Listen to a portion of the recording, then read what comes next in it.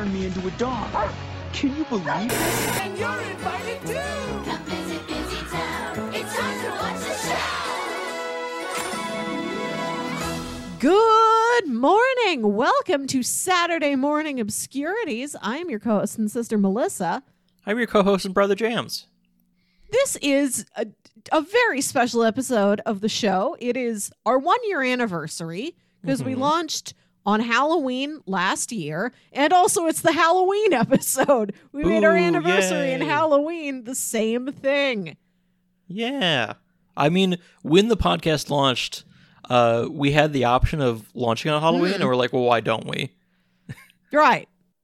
Why not? This way we'll always remember. That's true. It's easy to remember at that point.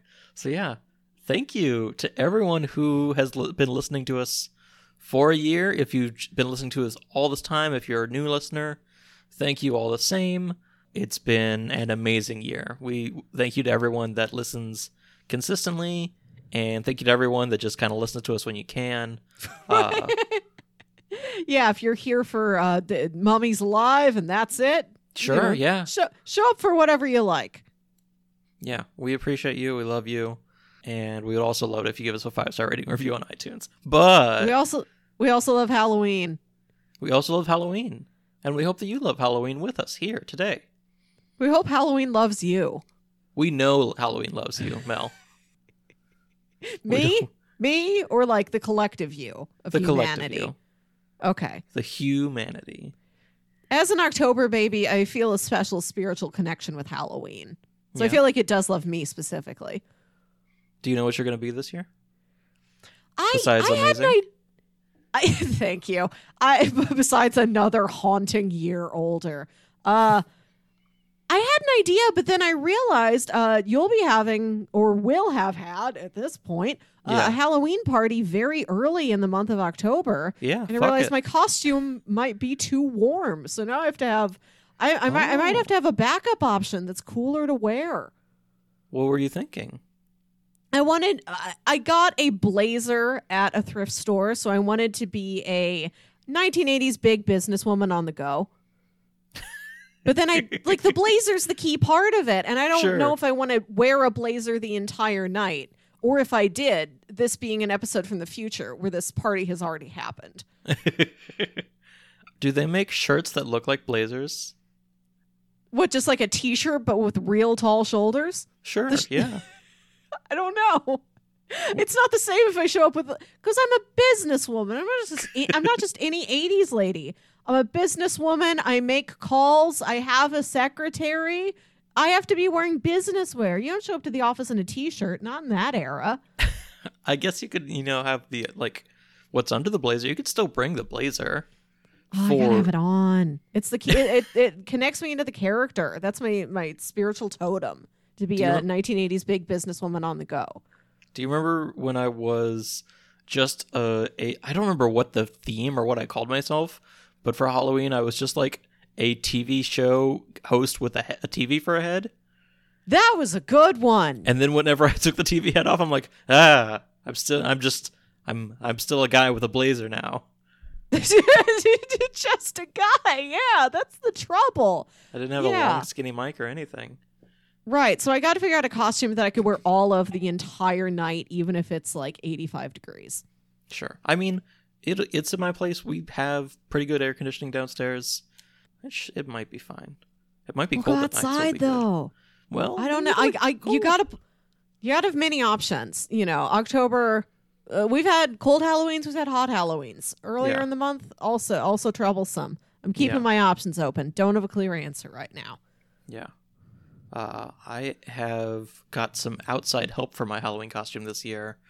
My friend does 3D printing, and Ooh. I was talking to them about maybe being the Great Pumpkin, not from Charlie Brown, but from Over the Garden Wall. Yes. So they were like, oh yeah, I could totally print that. I'm like, would you? Like, Print a whole pumpkin head? yeah, they're going to print the big pumpkin head, and it's either going to sit on top of my head or I'm going to wear it. Wow. Yeah, and they're going to do the teeths in there, and then, yeah, I'm just going to see if I can just find some beige streamers and puppet sticks and just wear that as the costume. So Wow. that's what I just got to find beige streamers. This shouldn't be difficult. It shouldn't be. I would hope not. Flesh streamers. What's your favorite Halloween costume you've ever had? Because I know what my favorite is out of the costumes you have had.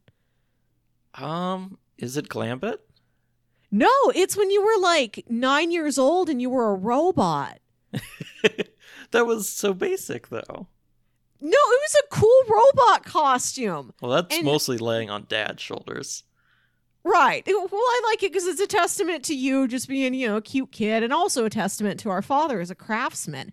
And it has like one of my favorite memories in my whole life attached to it, which is that your robot suit was made out of like a huge, like thick cardboard tube, right? A thick cardboard tube that was like 2 feet across or something. Yeah, you would pour like, cement Child-sized. into it. To put a child in that big.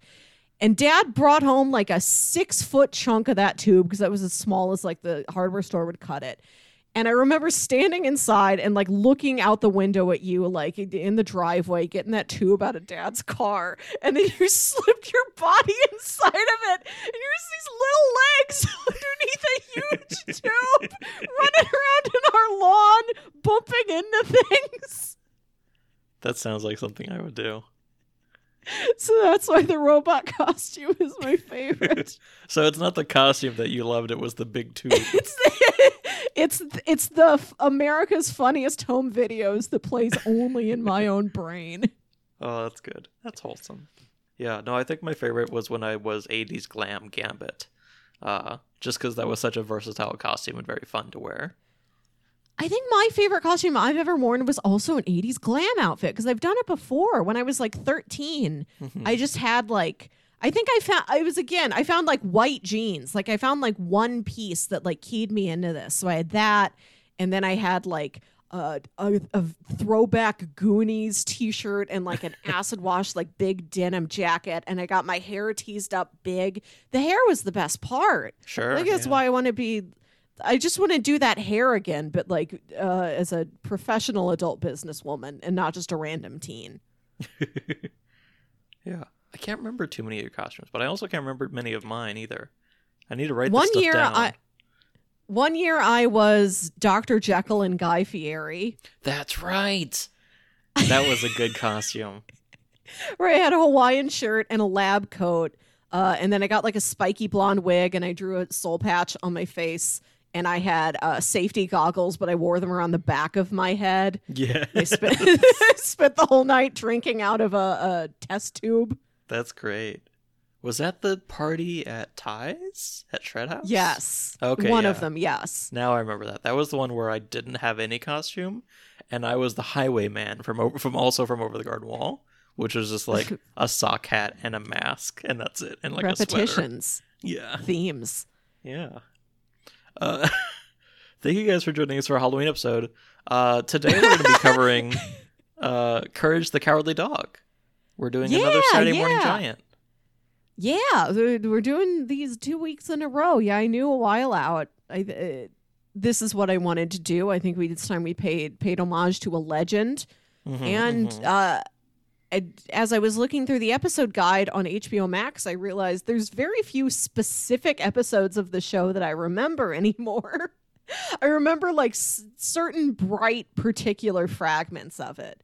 I hadn't watched it in a long time, so it was a good place to return to. Fun, spooky vibes. Yeah, but before we talk about that, we have our first segment of the show. What's new, Scooby-Doo? Mel, what's new, Scooby-Doo with you?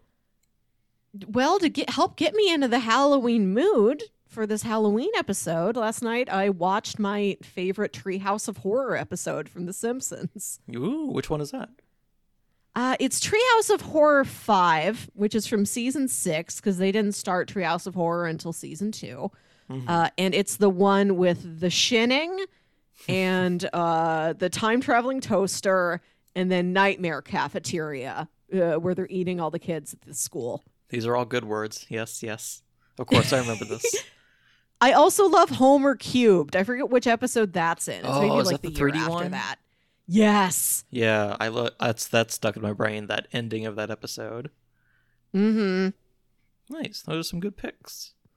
Yeah. Do you have any fond Treehouse of Horror memories? What are some of your favorites? Oh, the Island of Dr. Moreau one sticks out in my Yeah.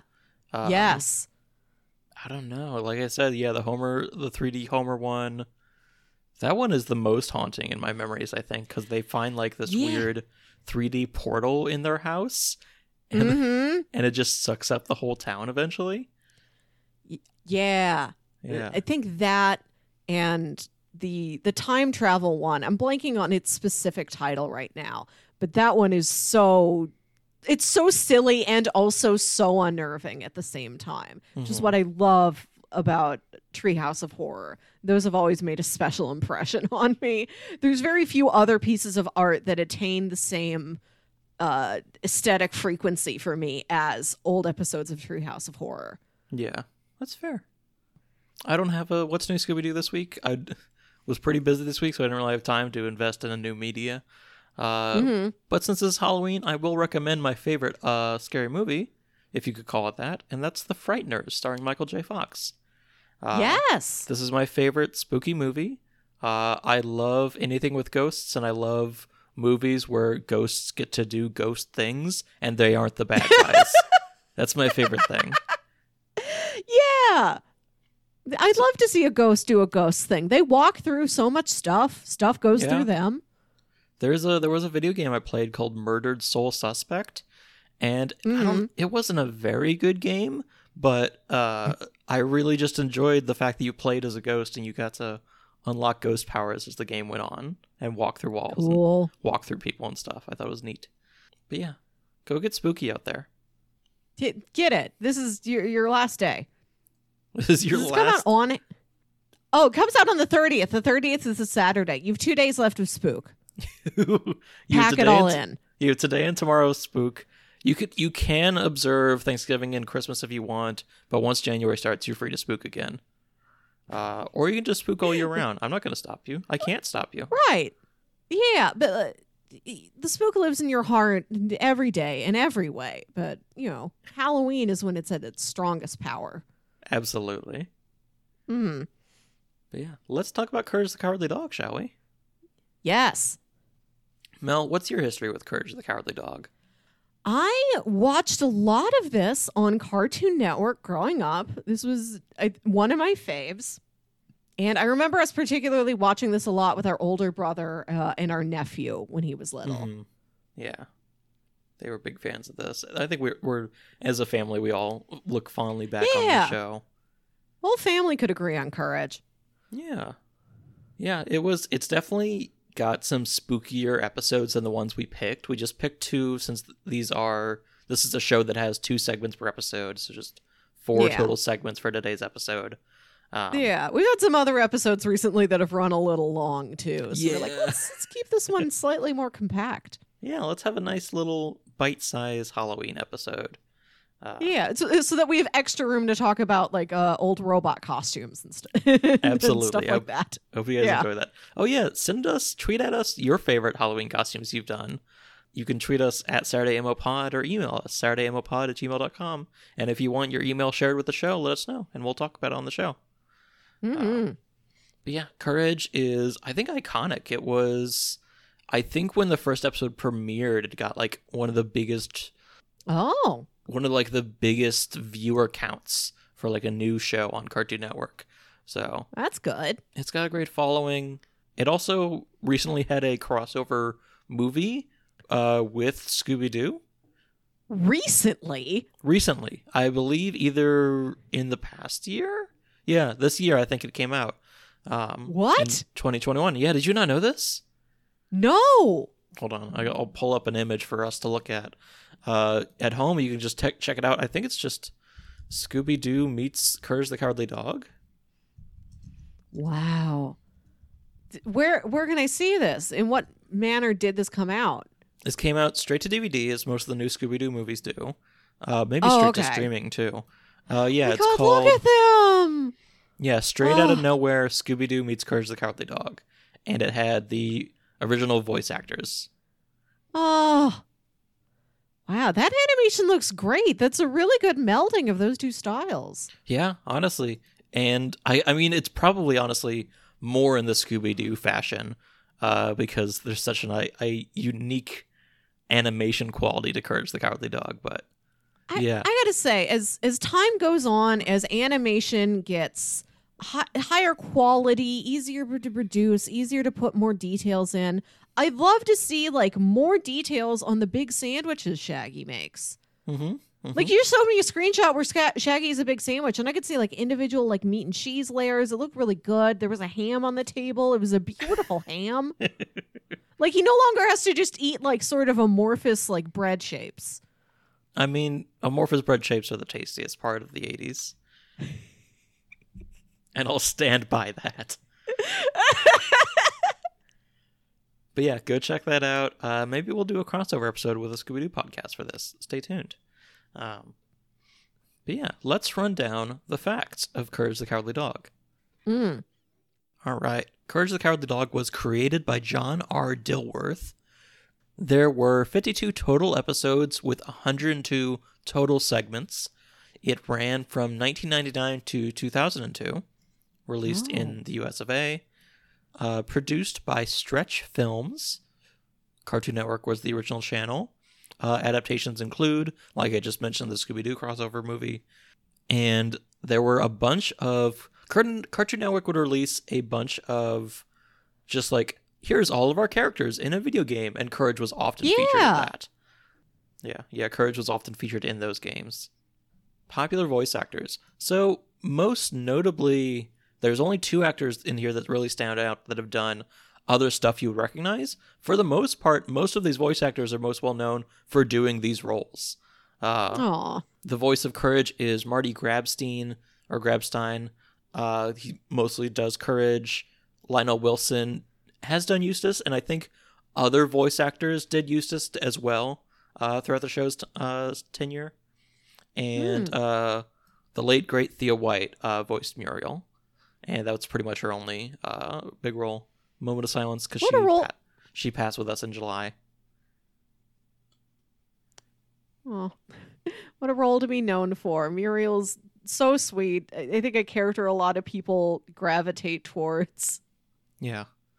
I think of Muriel often. Yeah, Muriel is always a good character, and I'm sure a great voice actress. There's a picture of her. You're showing me the IMDb page, and her photo is her like wearing a Muriel t-shirt, it looks like. Yeah. Why not just wear like the shirt of the character you voice? Right. Looks like Thea White had a happy professional career being Muriel. Yeah. So of the episodes we watched, I pulled 2 of the voice actors that did some of the guest characters. Some of the non-main characters. I guess I could save that until... Yeah, I'll save that until we're talking about the episode so I don't spoil what we're talking about. Okay. Let's go right into the intro, shall we? Yes. It is 28 seconds long, and it's mostly talking, so let's just kind of get into it. All right. Starting in 3, 2, 1, play. We interrupt this program to bring you Courage the Cowardly Dog Show! Waving his little Starring arms. Courage the Cowardly Dog! Abandoned as a pup, he was found by Muriel, who lives in the middle of nowhere with her husband, Eustace Bag. But maybe stuff happens in nowhere. It's up to Courage to save his new home! Stupid dog! You made me look bad! Oh, and it's got that final... What? I feel like we used to talk more over these, but we've had a string of episodes recently where I'm like, nah, just let me watch it. Yeah. let me enjoy. Yeah. I love that it ends in a little wah. And I don't know if that is part of the way the audio was cut, that there would have been lyrics next, or that's just part of the song. Oh. Either way, the wah is stuck in my head. Wah. Dun, dun, dun, dun, dun, wah. So the first episode we watched was season 1, episode 5, King Ramsey's Curse and the Clutching Foot. Voice of King Ramsey in this episode was the creator of the show. was John R. Dilworth. And I believe in an interview he said that the voice of King Ramses was something he came up with like to spook their mom with him and his brother. So that's kind of appropriate. That's fun. Nice to hear you have a spooky history. Yeah. So this episode starts with, first of all, an ominous sky. Yeah. Every sky is ominous in the world of Courage the Cowardly Dog. This is a show with truly stark and unnerving landscapes. So underneath an ominous sky, a helicopter with a spotlight is following a truck where two pointy little cats are driving. They're trying to get away, and they pull over by the side of the road, by, as we will see, Courage's house, and they dig a hole to hide whatever it is they've stolen, which is a large stone slab. And they get back in the car, and they're starting to drive away when a voice says, "Return the slab or suffer my curse." The design of these characters. Let me talk about the cats real quick. The cat, it's pointy. The way they do the cats in the show are just like spindly little sticks with like little circular hands, little nubby hands, and just big upside down triangles. For the most part. But yeah, King Ramses was probably the most scary thing for a lot of kids as a kid. For a lot of people as a kid. Yeah. A lot of double kids. The design was CGI, of course, in a 2D world, which is always upsetting. Yeah. But this one is like, in particular, was like very simple, but yet like very like gaunt and like mummified and like very upsetting to look at. And this is a show that had a lot of sort of a mixed media look to it. Which is something that always stood out to me. Like in their house, the wallpaper pattern would be like digitally fixed, and like no matter where they moved, like the pattern would be the same. There are some digital effects occasionally throughout the show, but this one, it's like it's intentionally very simplistic looking, just shiny, smooth, no element of texture. It looks so like, I don't know if there's anything about it that's that scary on its own, but when it's put in an artistic backdrop where it clearly does not belong, there is something unnerving about that. Yeah. Yeah. But yeah, so King Ramsay says, "Return the slab or suffer my curse." We both have to say it. We both need a turn. There's a lot of things in here I'm going to quote word for word. So yeah, a plague of locusts then devour the car. And this is a chilling bit. Like all these bugs swarm on the car, and there's like a metallic noise, and then the camera like pans over to where we see the farmhouse, and it pans back to the road, and there's not a trace of anything there. There's not a car skeleton. There's nothing.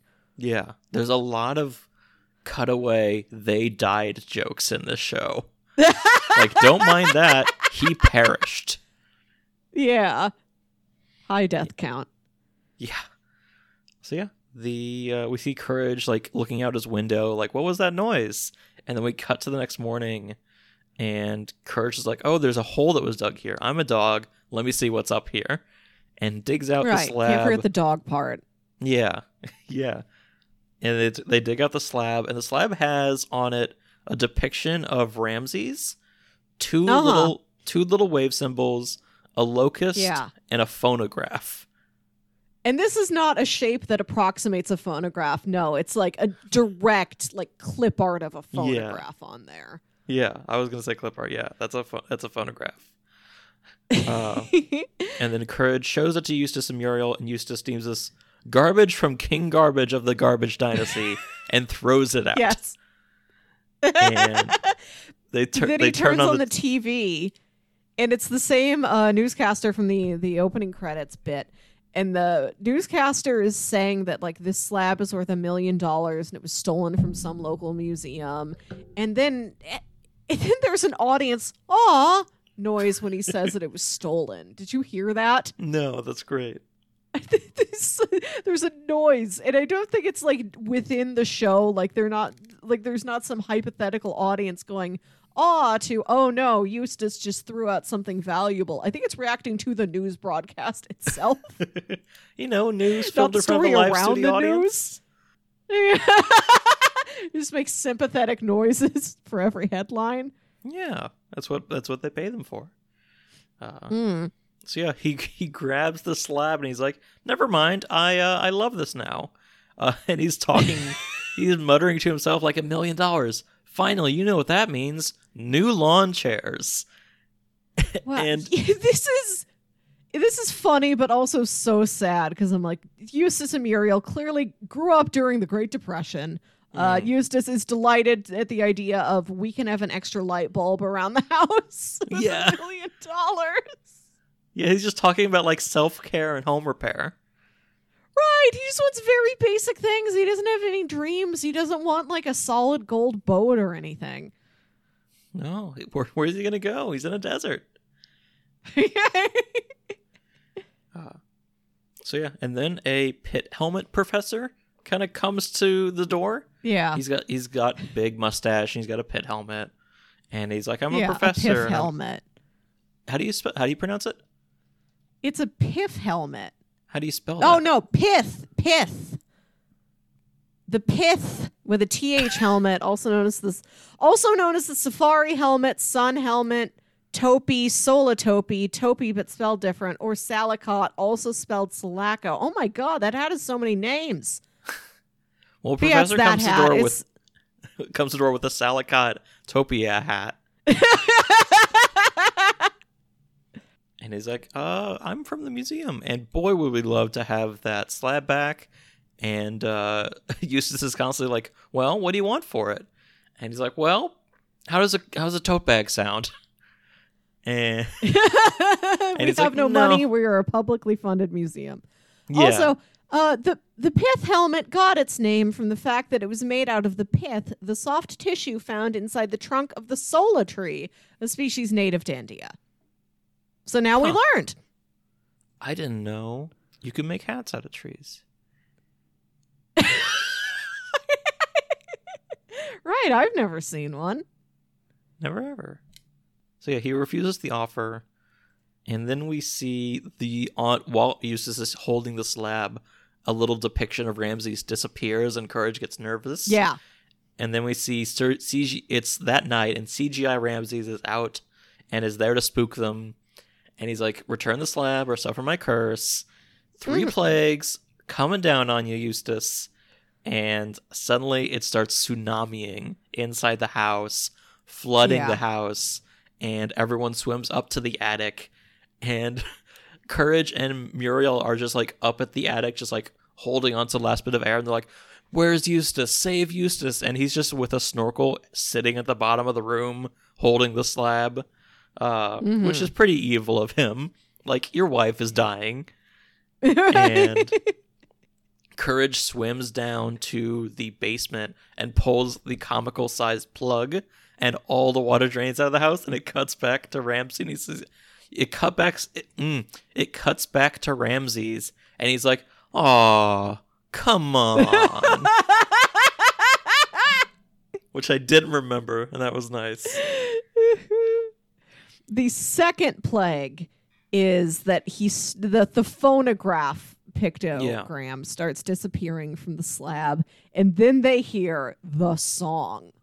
So I couldn't make out the song except for a couple lyrics. Could you? It only is a couple lyrics. It goes, "King Ramses, the man in gauze, the man in gauze." The I man think in that's gauze. Oh, okay. Yeah. That makes a lot more sense. I just heard man in gauze, the man in gauze, King Ramses, the man The man in gauze. the man in gauze. Yeah, Okay. I've Yeah, no- always remembered the song very clearly, and I forgot like how it happened in the episode, like what the context was. I'm like, does it play over the end credits? What is it? No, I forgot that was one of the plagues. The song is plague. And so Courage has to go search around the house while his family is screaming. And he like finds the phonograph behind a rock outside. Yeah, and he smashes it. I like that Eustace and Muriel, whenever the music starts, start like crying out immediately. Like they hate this immediately. like it's polka or something to them. Like it's some god awful music. Not to say polka's Right, god awful, but like a lot of people have that reaction. Yeah, and this song is not done in like a style of music that entertainment would shrill. normally clown on. It's not like in Mars Attacks where like old country western tunes have the ability to kill the Martians. Yeah, not like that. But yeah, it's if you can go find the song, I'm sure it's catchy if it was a full song. But You gotta drop it in here. People have to hear it for real. all right, well then I have to cue it up. Hold on one second. All right, I found it. You were right. It is called The Man in Gauze. Yeah. You can find this video on YouTube. It's titled Jody Gray, Andy Ezrin, hyphen The Man in Gauze. Jody Gray and Andy Ezrin were the composers for the show. Okay. It's a minute and a half long. I'm not going to play the full minute and a half, but I'm just going to play just enough for you guys to get the gist. All right. For future jams, putting this in the audio, hitting play in 3, 2, 1, play. The man in gauze, the man in gauze. The man in gauze, the man in gauze. The man in gauze, the man in gauze. Like, it's kind of a bop. Like, Yeah. all right, I'm going to stop it at 20 seconds. That's enough. Yeah, maybe I'll listen to more of that later. But yeah, there's a little warbling in the audio, and that's just from it being on a warped record is all. Yeah. The third plague is locusts. Classic. Classic locusts. Yeah, they start consuming like everything, like the truck, the windmill, the water pump, and they are hovering above the house, and Courage is like trying to pry the slab out of Eustace's hands. Meanwhile, Muriel's like, my kitchen, and then just starts cooking everything in the house. Just like, we have to use all this food before it's gone, and she's just rapidly cooking. Right. Yeah, if you're going to gobble my entire existence, I want you to at least eat completed food and not just like bags of sugar and flour. Yeah, don't eat flour unless it's baked. And Right. Don't eat the separate components of a cake on their own when they're not a cake. please, son, please don't do this in my house.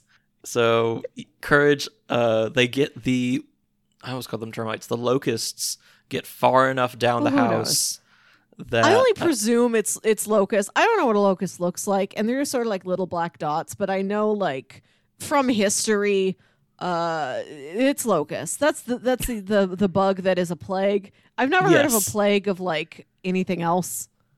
COVID. But in terms of bugs, Yeah, the COVID bug. Yeah.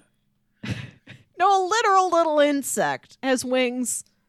Locusts are it. I guess a locust has a wing. I don't know anything about bugs. Can you imagine if there was a plague of fireflies? Can you imagine How would that be a 100 how would million that be a problem? fireflies Would- came down and ate your eyes? The plague would just be that they are so dense, like you can't move. Like they're filling the air. Mm-hmm. You'd have to open Like a you whole can't new see the owl sun. city. They block out the sun. Yeah. You can only see firefly. That's a cool. We'll write that later. That's a bad one. Sorcerers, I hope you're not listening. Don't get this idea. Hey, sorcerers, get fucked. Here's a Halloween greeting from me to you. Fuck you. There may be. I shouldn't put all sorcerers in that bin. I'm sure there's pleasant sorcerers who just like make fireworks for people to watch. Yeah. Anyway, Courage grabs the slab and throws it out the window, and the locusts stop, and Muriel like passes out in front of the cake she just baked. And Yeah.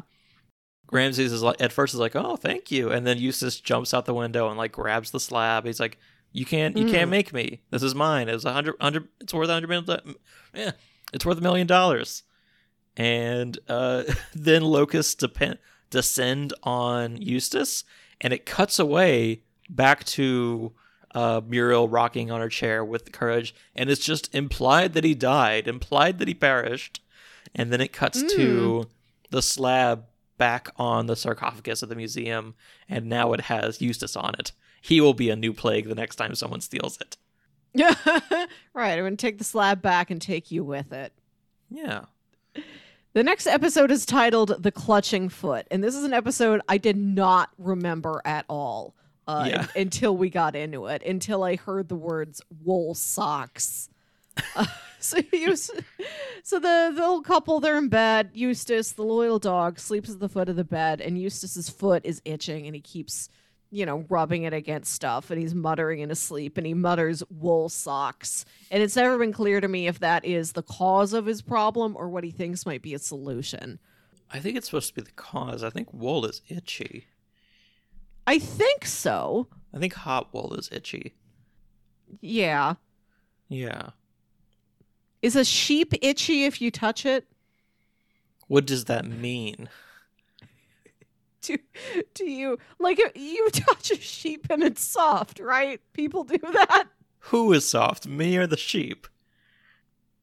Ideally, both of you would be. I don't want to touch a sheep with a rough hand. I want to make sure my hand is moisturized. Ideally, me and the sheep get the best out of the experience. I think you get the soft, and the sheep gets the feeling of like someone's touching me, and doesn't get the soft isn't deflecting back onto the sheep. It's the mantle of the sheep. Yeah, you can't feel anything in your hair, and a sheep doesn't either. But it's symbolically, sheep can't touch my hair. I want to make sure, I don't have rough hands when I pet a sheep. I mean, that's a good idea. You shouldn't have rough hands when you touch anything, I guess. Well, Maybe I mean, not violent. I mean, just I want them to be lotioned before I get started. I don't remember the last time I touched an animal. I think it'd be nice to pet a sheep. I'm just daydreaming at this point. You pet the cats. Anyway, when we were at our Eustace. brother's. But like a farm animal, separate. Cats can be farm animals. I don't know. Welcome to my cat farm. So Eustace's foot is really itchy. And he wakes up the next day and the foot is big and it's purple and it's got little green bits on it, like the eyes on a potato. It's very gross. Yeah. And Muriel says she has a family remedy. And then we cut to her just rubbing a cactus on his foot while he screams. And this bit goes on for so long. And then she's like, well, that didn't work. And then she tosses it, and then she grabs lobsters, like a bucket of lobsters, and puts his foot in it, and the scream just starts again for another same period of time. Right, and then the third one, she sticks his foot in a bucket of garbage that is apparently acidic, because he puts his foot in there, and it burns down to, a nub. But then, of course, it cuts again, and he's back to his full purple foot. Yeah. This show is so much screaming. This episode in particular, screams ahoy. I was thinking about that for, these voice actors, they didn't do much other than this, so this was just, go into our studio and scream. Get it all out here. Yeah, honestly. So Eustace decides he needs to take a nap. He'll take a nap. He'll wake up and he'll feel better. But instead, he wakes up. The foot is huge. The one foot is subsumed the other foot, and it's growing up his entire body until it swallows his head under this purple fungus. And so his body is now just one entire huge foot. When he wakes up, he is like a mermaid butt foot. Mermaid butt foot? Yeah. Wow. Yeah. It consumes his whole body. And it's just a foot sitting in there. Muriel walks in, screams appropriately. And then the toes now have faces and they kind of wake up and now they're gangsters. Yes. What a turn for this to take. This is now a completely separate episode. Yes. Each toe is a face. The big toe has the most defined face. And he wakes up to existence and he says, I'm the big toe, see? Now, see? Yeah. And all the other toes are like, yes, men. And he's like, I want to go rob a bank. I woke up today. Today's my first day of living. Let's go rob a bank. And I know what archetype I am. Despite the fact that I'm a Bigfoot, I know I'm an old gangster. I want to rob a bank. A big space foot. A big not space a foot. Bigfoot. No space in the middle.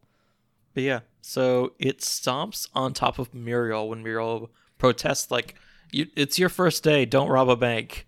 So it steps on her. What she says is, you can't do that. It's against the law. Yeah. And it squishes Muriel, and Courage is like, well, or no, the foot says to Courage, all right, I'm going to squash this lady. I'm going to, pummel her unless you go rob the bank for us. So we cut to Courage driving Eustace's truck, while in the back in the truck bed is just Muriel with the foot on top of her. And they get to the bank, and Courage has to go rob the bank. And he breaks in. The way he gets in is stuck into my brain. Which is that he uses the ATM regularly, pulls the money out of the little slot, and then just climbs in the slot. Wow. See, I was distracted by the fact that once he gets into the bank, the vault is surrounded by like a bubbling acid pit. Yeah. As all banks are. And his solution to this is that he pulls like an iced beverage out of nowhere. And then he drinks the beverage, puts the ice cubes into the acid, presuming that like 4 ice cubes will like cool this down and nullify the burning effects. And instead the cubes hop up out of the acid, they develop like little faces and they scream and they like jump out. And then Courage says, I don't know why I thought that would work. So after Courage gets back out to the truck with the money, Naoto decides he wants to heist a train. That's his next step. Yeah. So they try and make Courage like stop a train, and Courage doesn't do it right. And so the Bigfoot comes out and like tries to kick the train and to derail it off the tracks, and instead it kicks the train into the distance. Yeah, Courage is like horizon. Just like idly eating a banana peel, tosses a banana peel, and the foot just slips and just knocks the train into the horizon. Yeah, right. He idly eats a banana. He does not eat the peel. No, why would you? He's not he's a dog. Although maybe I don't know what dogs eat. Like I know they're not supposed to eat a banana peel, but like maybe they do anyway. I don't know. Some people already eat the banana peels. This is an episode about how few things I know about animals. Like I don't know like if a sheep is as soft as wool is. I don't know what different bugs do. I don't know what a dog will eat if it has the opportunity to eat it. Sounds like we need to do a show where you can learn about some animals. We have to bring in like the Kratt brothers or something for we got to do an episode on like non-fictional like kids edutainment where I can learn about an animal. Yeah, Mr. and Mr. Kratt, come on in. Let's read some zoo books. For the podcast, that'll be great. How much can I learn by looking at the Free Tiger poster? We cut back to the house, and Courage is like, or the foot is just like flabbergasted, like, I don't know, we'll conquer Florida. And he's like, right. They're just like, well, there's just so much to like about Florida. We'll just take over it. And Courage goes up to his computer. All of Florida. Yeah. Courage goes up to his computer, and he's like, I'm tired of this. How do I fix this foot fungus? And the computer... I gotta say, I'm so happy because I didn't remember what was in most of these episodes, except for like King Ramses and then the next episode we'll be getting to. I'm so happy we wound up with one with computer because computer is one of the stars of this show. Yeah.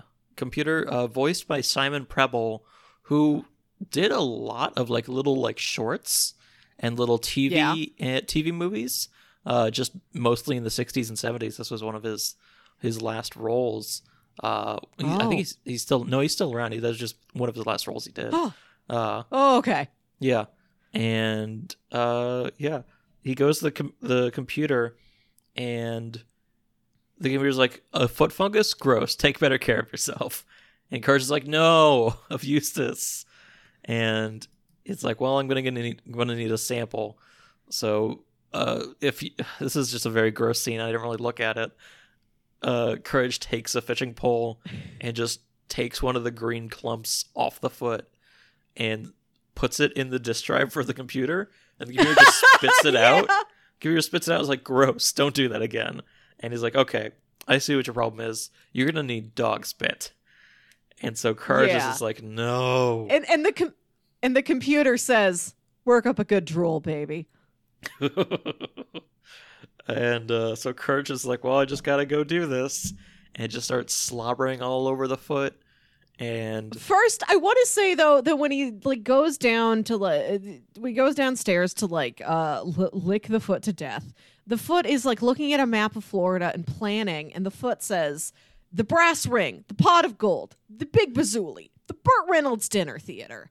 And I don't know if the foot is naming specific locations within Florida that it plans to control, like those are all the names of clubs or casinos or something, or if he's saying, like, if somebody says like pot of gold, that's like, oh, this is a big deal.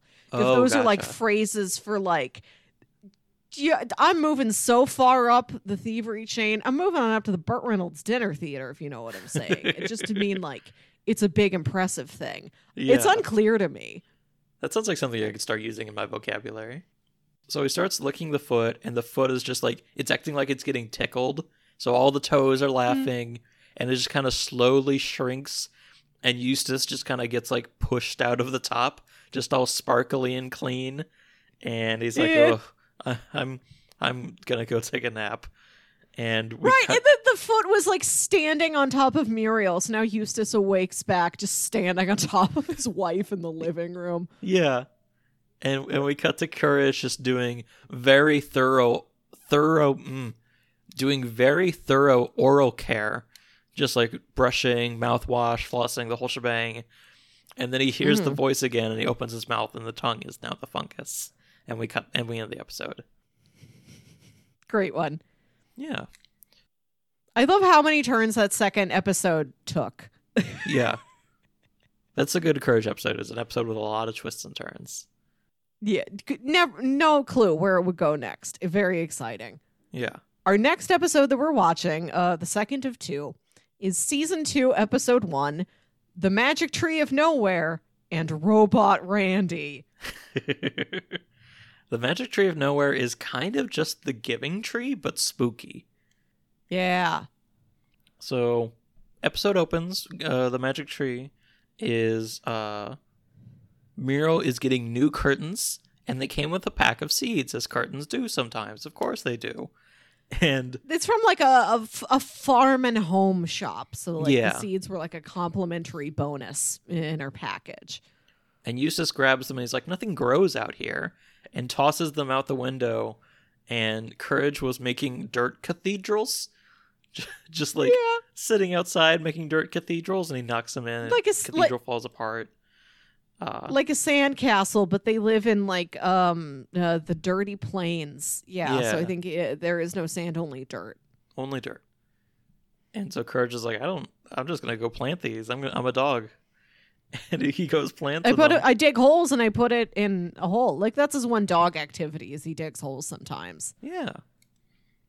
And he puts the seeds, and they get a localized rainstorm, and then it sprouts into a massive purple tree with like pink flowers and leaves. And I love how the tree like sprouts up and it looks like a big normal tree, but then it just like stops on like one straight plane halfway through, and then a bunch of like real tall long stemmed roses grow like completely vertically up out of that. It's like a great tree design. Yeah. And then Eustace like sticks his head out, and Eustace sticks his head out, and he's like, I've never grown anything, not even weeds, but that stupid dog can grow trees. And I thought for a second this was just going to be the episode where Eustace rhymes, but no. If only. Meanwhile, Muriel is in the kitchen and she burns a pie, and she says, oh, I wish we had a new oven. And then suddenly a new oven appears under the tree. Yeah. Merry Christmas. Happy Halloween. The like control panel for the oven has a turkey in a crosshairs. So I imagine this is a laser guided oven. So Cooks your food with laser. The next thing that happens is that Courage is like playing in the dirt again with like a little construction toy, and its little Yeah. like trough arm falls off. And he like Yeah. has a thought bubble like, oh, if only I had like a big thing. And guess what drops out of the tree? A huge like 2-story like construction Full machine. size. Yeah, full size, Yeah, I little guess. like, don't know, like- big digger. Big Digs digger. up a lot of dirt. Yeah. Yeah. And Also, like you don't have to say something out loud for the tree to hear you. The tree can read your thought bubble, and we'll Yeah. make that appear. it has to be in bubble form or PDF.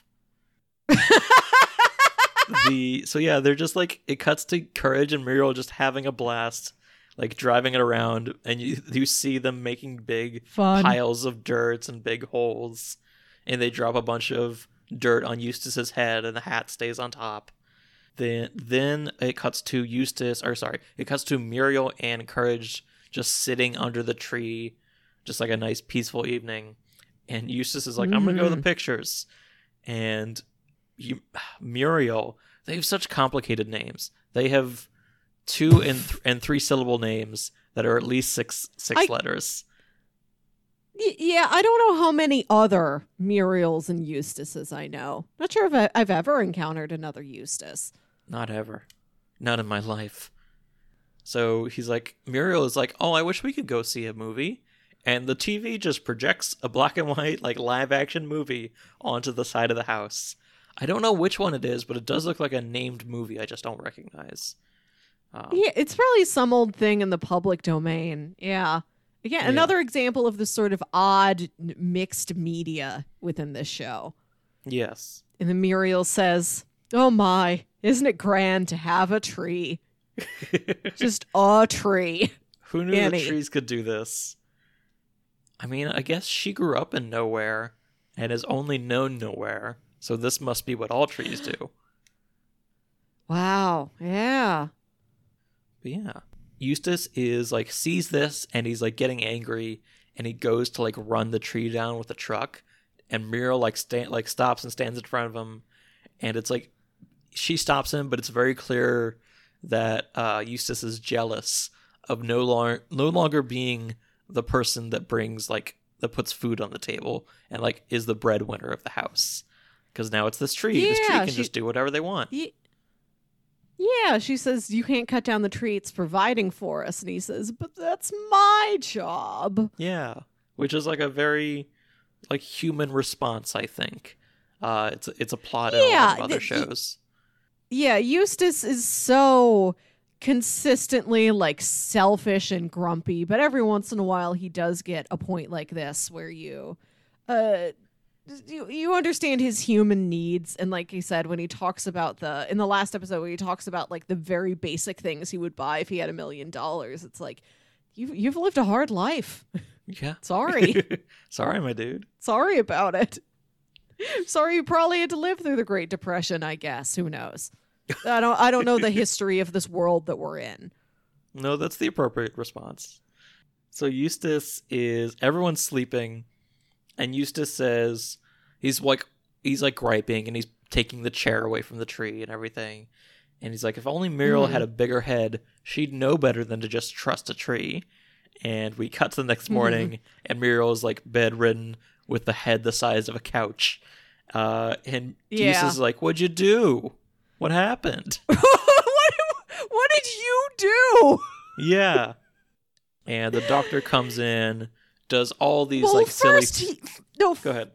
First he's like, what about breakfast? And she's like, oh no, I couldn't eat anything. And he says, I'd better call the doctor. I'm getting hungry. Yeah. Back to selfishness. Yeah. Yeah. And the doctor comes, and he pulls out like a toy hammer, big thick scissors, and all these kinds of stuff. And he's like, well, nothing works. See you later. And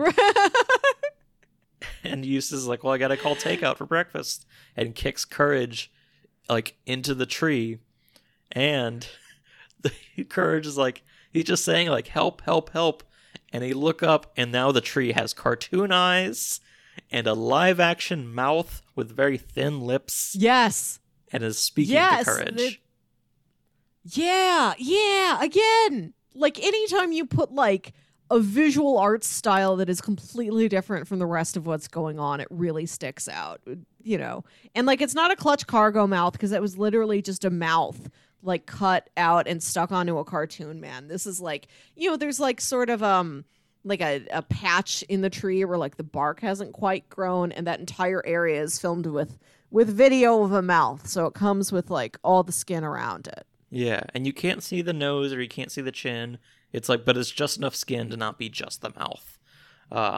Yeah.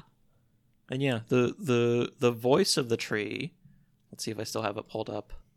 The voice of the tree is Fred Melamed, who you might know as Gumball in Adventure Time, or DC Parlov in Brooklyn Nine-Nine.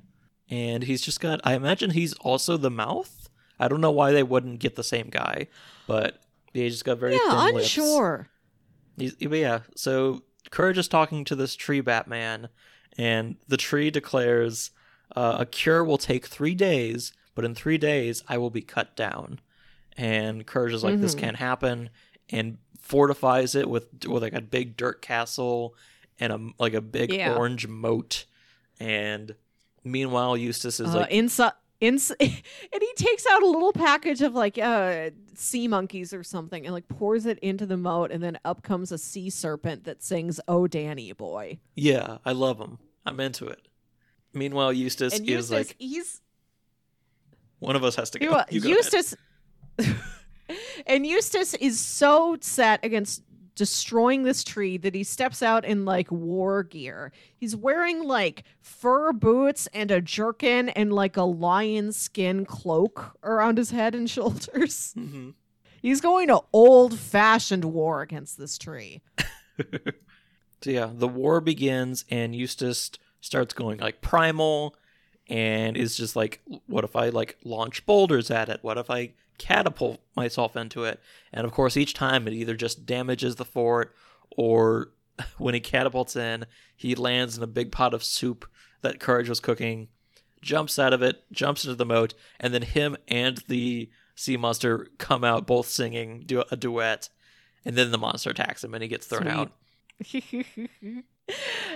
Later, the doctor calls Courage and he says, he's like, I've discovered the remedy. And then Courage drives to his office, and the doctor hands him like a little potion bottle or whatever and says, this will cure your broken leg. And I love that there's like no more of a punchline than Courage just like blinking at him. Yeah, it's just like a little like 2 second like, what? And then it cuts Called back. you for a head, sir. It cuts back, and Eustace is like axe at the ready to chop the tree down, and the tree is just like very insightfully like trying to talk him down. He's like, will this make you feel important to chop me down? And Eustace is like, no, yes. And then it cuts away, and then Courage comes up, and the tree is chopped down. It didn't work. And he's so upset that he climbs to the top of a rock and he screams until the moon breaks into little pieces. Yeah. And the tree with its last words gives him like, cut all the flowers off of my branches, mix it with hornet honey, and give it to Muriel. And he does that. He mixes it with hornet honey, and he feeds it in this big, gross looking lump to Muriel. Yeah. And she chews it, and her head goes back to normal. And then we cut back to Eustace, and he's on the couch now, and he's got a couch-sized head. And he's like, I want dinner. Was that tree growing back yet? And you can go, he cuts to Muriel, and her just looking at the stump, and a single, like, pink flower is growing out of it.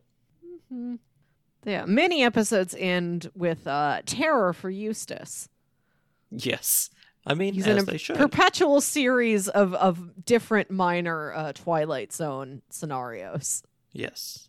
And then we get our next episode, Robot Randy, our next segment, I should say. Personal favorite. Yeah, we'll talk about this as we get into it. We open on a robot homeworld, just kind of like amidst this like robot destruction exhibition, where there's just rows of like this big robot with like a cylindrical body and like a dome head and claw hands, and they're all green Little except stompy for legs. yeah, they're all green except for one little like red guy. They're just destroying stuff, and we hear like a Randy, you destroy something now.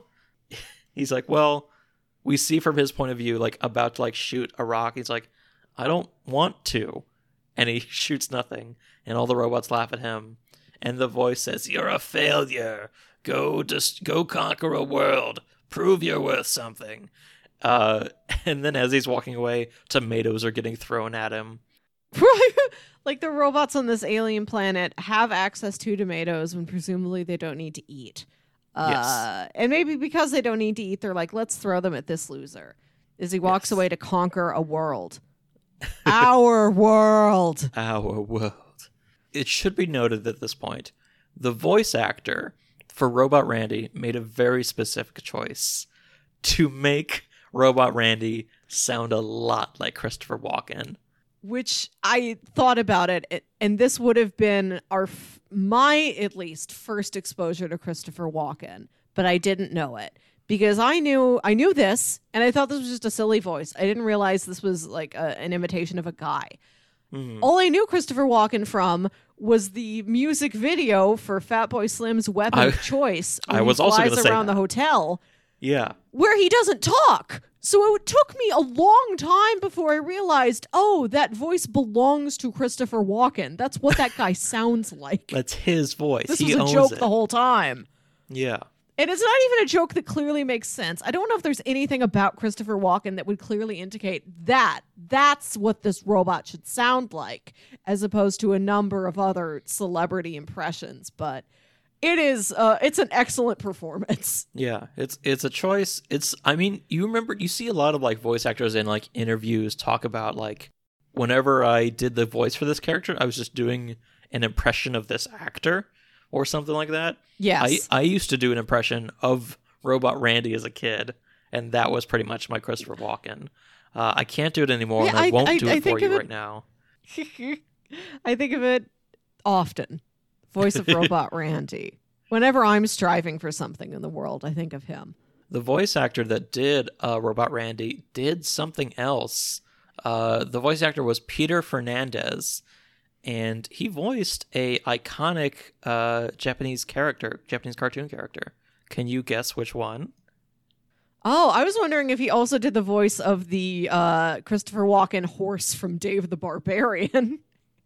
If this is like this one guy's specific niche, like he looks at a character and he's like, I'm not sure why, but I think this character incongruously sounds like Christopher Walken. Let me do this. He did not. No, I don't. I'm not sure what famous Japanese character he voices. Who is this? He voiced Speed Racer Wow! When he was younger or like after this? in the 60s. Wow, the Yeah. Speed Racer. Yeah, he's the voice of Speed Racer and Rex Racer. I think it was the same voice actor. Oh my god. So yeah. Yeah. For a while. They're brothers. Yeah, for a while. I know like, Speed doesn't know that, so like be careful about telling him, but they are brothers. no one tell him. Your brother's actual Matthew Fox. But yeah, he voiced Speed Racer whenever he's able to for like some of his appearances. And in the Speed Racer movie, he played like a local announcer, which is nice. Oh, that is nice. Yeah. But right now he's just doing a very bad Christopher Walken impression. And that's what we're talking about. So yeah. So we cut to the family outside. I always refer to them as a family unit, even though like I'm sure that's not how Eustace thinks of this. Eustace is there working on his truck, and the Muriel's sitting on the porch playing her sitar. I'm Yeah, it's happy just we like had an episode where she plays the sitar. It's just like a nice, peaceful evening for them. Yeah. And then Until Robot Randy arrives.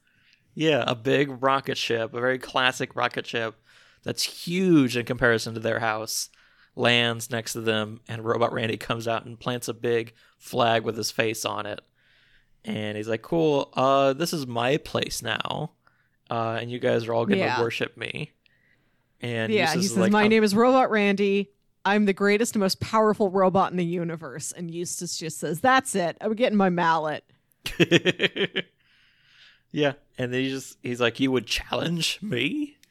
And he zaps them and he zaps the house. And then we cut to the family in like peasant garb and like potato sacks. Yeah, it's almost like they're just wearing like Fred Flintstone wear. Yeah, but not as colorful. They're just sort of like, yeah, they're just sort of it's just like hides with a loose belt.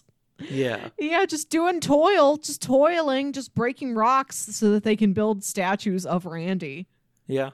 And Eustace and Courage like keep getting into like little scuffles. Like one of them will bump in, like Courage will accidentally bump into him, and Eustace will get like really mad and throw mud at him or something. And Robot Randy sees him acting up, and he lasers Eustace, and Eustace is like not even reduced down to like a little stick figure. He's less than that. He's like he's barely 2 legs and like a line for his torso and almost a head. It's like the most reduced, barely a form, like lasered down skeleton of a cartoon character I've ever seen. And then he says, ow. And then he cuts to the next scene and he's fine. Ow! Great. Yeah, very good. And I think we cut to... this is the scene. We cut to Robot Randy in like the shed or like the barn or whatever. And he's just sitting there like whittling reindeer, just carving reindeer. And he's like, okay, I lied. I am going to do the voice. You gotta. He's like, I'm going to call you Ivana. It's a good reindeer name. And he's just like, he does like a little like monologue about, I don't want to destroy things. I just want to carve reindeer. But that's what a failure would do. And he just kind of throws the reindeer out the window, and Courage catches it. And the next day he shows it to Muriel. He's like, Muriel's like, did you make that? And he's like, no. And then, where'd you get it? And he like pockets it as Robot Randy comes up. And he's like, get back to work. And I think we cut to Eustace, Muriel, and Courage trying to pull a block up a big ramp, like a block the size of these statues. And Muriel just passes out, just straight passes out, and lets go of the rope. Courage lets go of his rope and starts like giving her ice water and fanning her. And Eustace is like, if you're not pulling, I'm not pulling. And Courage starts to grab it with his teeth, but he can't hold it, and it falls down the ramp and dominoes and knocks over all the Robot Randy statues. And Randy grabs Eustace and Muriel, and he's like, I'm just gonna squitch you if you're not gonna build statues for me. And Courage blabbers and and Randy's like, you challenge me? And he's like, okay. And then he puts Eustace and Muriel in this like square hole in the ground, and then plucks this square block and drops it in there, and it just kind of slowly starts glowing down, and that's how much time they have. Ugh. And it's very nerve-wracking. It is. What a chilling death, because you don't understand the physics of like, how fast does the rock move? What if it just plummets down there immediately? Then, you don't even have time for Courage to fight for his freedom. But and at the same time, very aesthetically pleasing. Yeah, just watching somebody get squished is like, and like a not that the square block in a square hole slowly like fitting in. That's aesthetically pleasing, not human death. No, I mean like in action adventure things when you're a little kid. Like think about Star Wars, like the first Star Wars where they're gonna get squished by the trash compactor. Like I feel like that was so often like a threat, just like a thing coming down to squish you. And it's like a threat that doesn't really exist in adult entertainment. No, yeah. Just reminds me of being a kid, being squished by something large. You want to talk about that? No, it's just like old like jokes sometimes, just even that like don't get used anymore, just make you think about when you were young and you'd see that on TV a lot, and you're like, I'm glad that now that I've grown up, I don't feel afraid of getting squished by a lot of things. I guess that's It's true. like the quicksand. It's like the quicksand thing. Like you see quicksand and you're reminded of when you were little and how you would grow up and you're like, quicksand's everywhere. I'm going to have to contend with quicksand. And then you grow up and it's not there. Yeah. And you're like maybe a little disappointed because like you kind of want the thrill of the adventure, but mostly you're like, thank goodness. I don't know what I do with quicksand. What if there's not a vine around? The equivalency is when you're working at a job and you learn a point of sale system front to back, and then that system is now obsolete. And you're like, well, I was prepared to run into problems in the future, but now I have a skill I can't use. Yeah. We just have that to deal with and not, quicksand.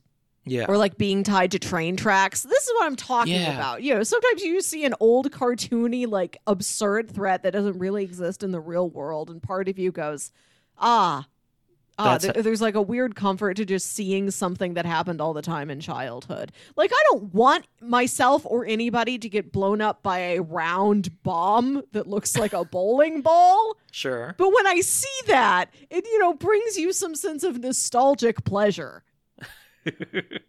I guess like, I know how so many people handled this. I can handle it the same way.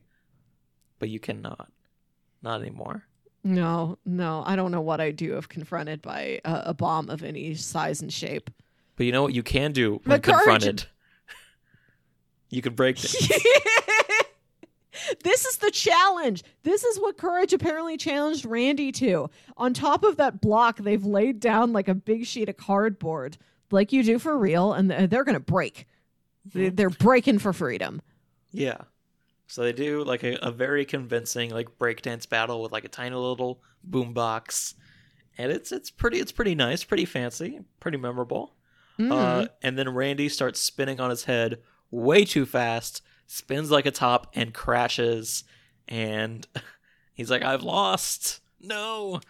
And then Eustace and Muriel are saved. He plucks the block off of them, and Randy is just like moping. He's like, "I'm a failure. I can't even win breakdancing against a dog, a small dog." And Muriel is like trying to cheer him up, like, "You must be good at something. So I understand you you're not a subjugated us for failure." months, but she's still got a sympathetic spirit. She wants everybody to have some sense of self-worth, even if you are a robot that made them toil, Sure. wearing like a loincloth sack. yeah. So yeah, Courage cheers him up and pulls out the reindeer, and he's like, "Ivana." Yeah, and he says, this is the line I think of all the time. I don't want to destroy things. All I want is to whittle reindeer. Yeah, that's an iconic line. It And- is. This has stuck with me for like 20 years. Yeah, and Muriel convinces him, like, "Why don't you just go do that?" And he's like, "You're right." And he like frees them, and he's like, "I don't." Yeah, and part of it is that Courage, we haven't talked about how Courage can sometimes shapeshift for comedic effect. Oh yeah, Courage turns he like turns his body into like a reindeer in a little gift box, and then he turns into a cash register full of cash to wordlessly tell Randy, hey, you could make a great living whittling your reindeer and selling them. yeah. Courage, like he talks sometimes. It's not clear whether his family knows that he can talk or if only us in the audience know he can talk. Most of the time and it's not clear if he's like trying to talk or he's just stuttering or if he's just making like sort of a whimpery dog noise. And that's all the noise he can ever make to a human. And then he changes his body sometimes. And there's no rules for it. Like there aren't rules in this world. No, why would there be? Which isn't bad. Like it makes it feel silly and loose and eerie at times. Yeah. There was a moment It's wild that there was a No, go moment ahead. there was a moment in King Ramses when the professor shows up where he turns into the professor and then disappears, and then he turns into a sinking ship, and then he mimes giving the slab to them, and I'm like, I don't know what that means. Yeah, like you have to play charades with him. Like maybe, I don't know, like maybe he'll travel away in a ship and that ship will sink, but we won't because we live in like the middle of the Oklahoma plains, and we can't get on a ship. Yeah, not for us. We cut to to apologize for enslaving them. He gives them all his whittled he gives him all his whittled reindeer, and Eustace is like, "Oh, good, we can rebuild the house out of this." And we cut to the robot homeworld, and there's a huge winding line all the way up to this little stand where Randy is selling his reindeer, and all the green robots are just like enjoying them and dancing and just so happy. And then this little orb green robot just comes zipping in, and it's got this big toothy grin and a big witch nose for no reason. And it has that "You Randy," and it says "You're doing a great job. You're not a failure after all." And it puts a little star sticker on his chest. And he's good. Yeah. And another green robot says, "Yeah, but can you make anything else?" And then there's silence, and then Randy zaps him. And that's the episode. I remembered this being a Christmas episode, and I think there's just reindeer in it, and that's the only thing remotely Christmassy about it. I think I would just think of it every Christmas. Yeah. Maybe it aired a lot, or reran a lot on Christmas. I don't know. Yeah, maybe they took just that 15-minute segment, Yeah. if they're airing some old special that's an irregular length. Or they'll put it with a 15-minute slightly Christmassy bit from another cartoon. Mm-hmm. It's got gifts in it. It might as well be Christmassy. Right. But yeah, that's Courage the Cowardly Dog. That's our Saturday Morning Giant. Fun to revisit. There's other episodes I'm going to go on and continue to rewatch. Mm-hmm. Yeah, I definitely want to go check out the Tower of Dr. Zalost. That has a very haunting soundtrack to it. A lot of these shows have a very haunting soundtrack. Yeah, the music in the show is very good. Yeah. But yeah, holds up. Go check it out. It's on HBO Max. That's how we watched it. Yeah. Thanks for coming by for our Halloween episode and our anniversary episode. Thank you for being here. Yeah. If you guys would like to help us out, one, by listening to, you're already doing that, and we appreciate you so much. If you'd like to help us out by giving us a 5-star rating and a review on iTunes or wherever you listen to podcasts, and sending us a screenshot of that, one, we'll love it, and two, we'll read it on air. And if you want to give us any recommendations for shows to watch, movies to watch, if you'd like to inquire about being a guest on the show, you can email us, SaturdayMOPod@gmail.com, or talk to us on Twitter @SaturdayMOPod. If you'd like to talk to me, I'm on Twitter @JamesWilk. Mel? You can find me on Twitter and Instagram @Wilkywit. That's WILKYWIT. And listen to my other podcasts on the Whatnauts network of podcasts. That's Whatnauts spelled like astronauts. I'm on the Review Show every week, which is a weekly book club style media discussion. We do a different movie, season of a TV show, a couple volumes of a comic. We always do a bunch of spooky stuff for the October month. I'm on the Captain's Log, which is our general nonsense chat show. And our Halloween special for that, this will be our 3rd year, where we look back on the previous year's episodes and we take little anecdotes that we've told each other and we retell them and we make them spooky stories. So the Halloween episode of the Captain's Log is always a great time. Nice. So listen to those. And then I'm also on the Reactor Core, more sporadic feed where we react to brand new media. So at the end of October, we would have done at least all of What If. Eternals will be coming out soon. Who knows what we've done? Nice. Yeah, go check those out. Next time, so Mel, this was your pick. It was. But next week, we're having a guest. So next time, we'll be talking about Beast Wars with guest Daoud. So stay tuned for that. And in the meantime, relax, kick back. It's Halloween! It's Halloween! Boo. Boo!